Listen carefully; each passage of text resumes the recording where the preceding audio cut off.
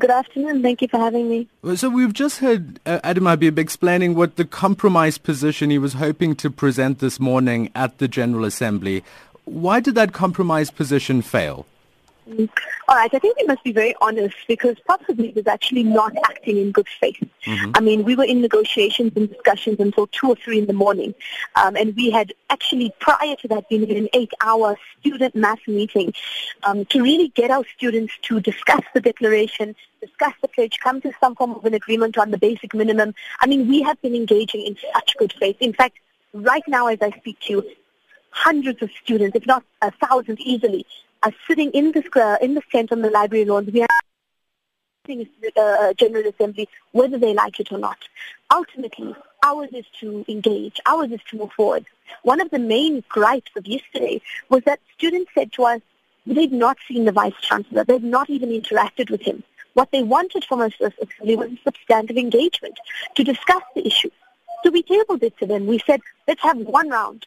Even if it was just one round of discussion from the floor so that students could raise the issues that they haven't been able to raise with the Vice-Chancellor. They were refusing on that. We then even compromised and said, okay, let's have the General Assembly, a march, and then an imbizo with high-level management thereafter, where our students can feel like they actually are engaging. We were led to believe that this was a possibility. We even prepared. I can show you we have documents prepared for the Assembly, documents prepared for the imbizo. We woke up this morning just as the South African public woke up to an announcement of a postponement or cancellation. He unilaterally made a decision after hours and hours and hours of negotiation, ultimately because we need to move forward.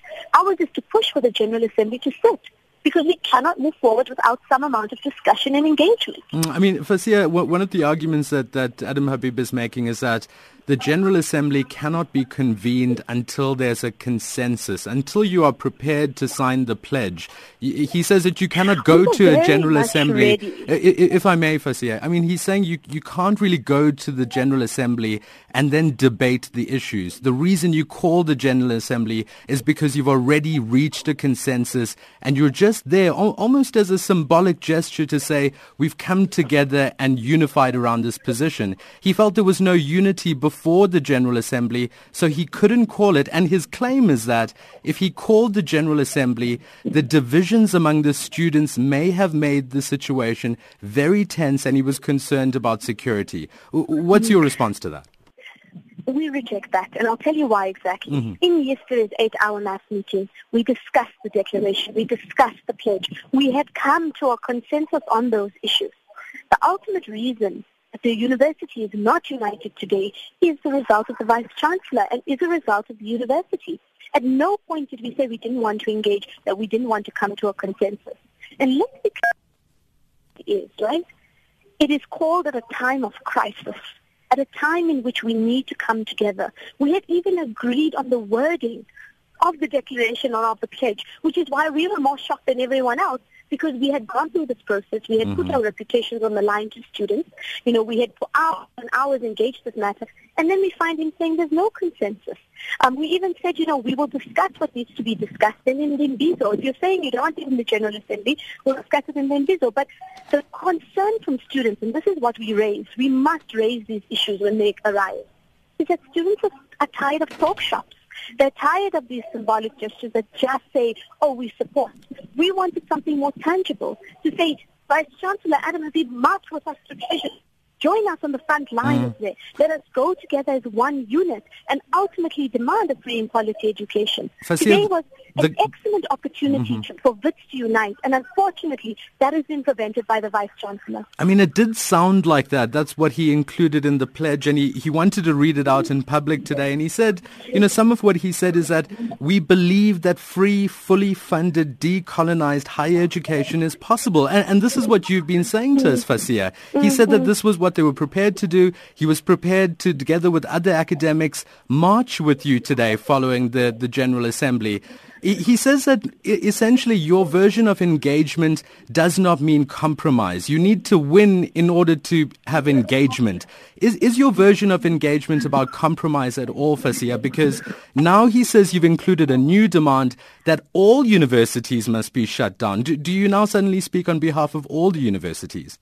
Not at all, right? So this is specific to Wits. And more importantly, what shows that we are willing to compromise is the fact that we agreed on this declaration. We debated it out. We had gone through that 8-hour process. We are not above compromise. We are not above being reasonable. And this is why we're not acting in good faith.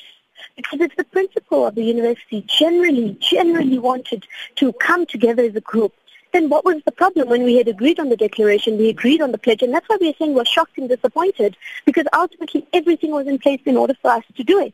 But we must also acknowledge that we are only one university, that Wits does not have the power to determine an entirely national question, and we also don't have the power to make a decision on behalf of the whole country. That is why we called for a General Assembly, so that we could consolidate a Wits stance, after which we would then lobby other universities to do a similar process so that we could move as eventually one unit of institutions of higher learning. Fasiha, thank you very much for joining us. She's Wits SRC Secretary General. It's 25 minutes after 12. We're now on the line to Professor Pitika Ntuli. He was one of the mediators in last night's discussions between students and academics. Professor Ntuli, thank you so much for your time. Good afternoon. Good afternoon, Dhashen, and to the listeners. And I must tell our listeners you've been on the line for at least the last 10 minutes, so we must thank you for your patience. I imagine this is a good trait to have as a mediator. How did that serve you last night?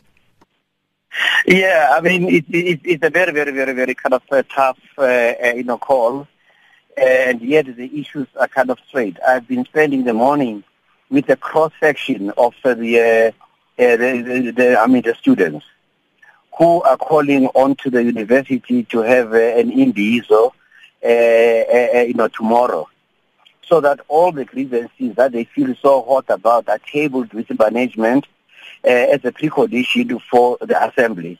So the assembly then commits itself that they hear what the students are saying.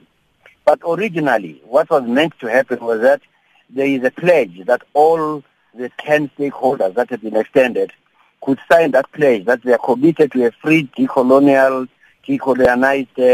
education. Everybody's in agreement. The sticking point is on some of the grievances, like the residencies that are being demolished and the students that are actually being excluded. That's why the students wanted that kind of an individual, say, by tomorrow to articulate that, and then after they've breathed out their kind of grievances, get the commitment of the university body as to how they are going to take those things forward. Prof, I mean, listening to Adam Habib this afternoon, he seems to be suggesting that he's on the side of the students. He believes that a free, fully funded, decolonized higher education is possible, but he also says that the blame needs to be put on the policymakers, those who have continued to disinvest in higher education repeatedly over the last few years and have placed the burden of paying fees on the students. He says this demand, he agrees with the students, but he says the students are failing to compromise. Would you agree with that? What I can say is that Habib is right. He's committed to the question of free and decolonized. He has made it in all the negotiations, how very clear it is. And from my personal knowledge of him, he's a person of principle. Everybody agrees that there has to be. And I think where the problem is the university must agree that there has got to be this individual where the workers and all the other stakeholders are going to say what they want to say. And the individual will be created on a condition that it's going to lead to an assembly where a joint position is actually being taken. Tempers are actually hot. Sometimes when tempers are hot, rationality and memory is forgotten. Me and Bishop Sioka have been with the students for the past 4 days on a day-to-day basis from 8 o'clock in the morning to about 12, seeing how they are actually thinking and reasoning. Prof, so the way forward is to have that kind of an individual that will be kept. Just need to keep peace so that there's no rupture.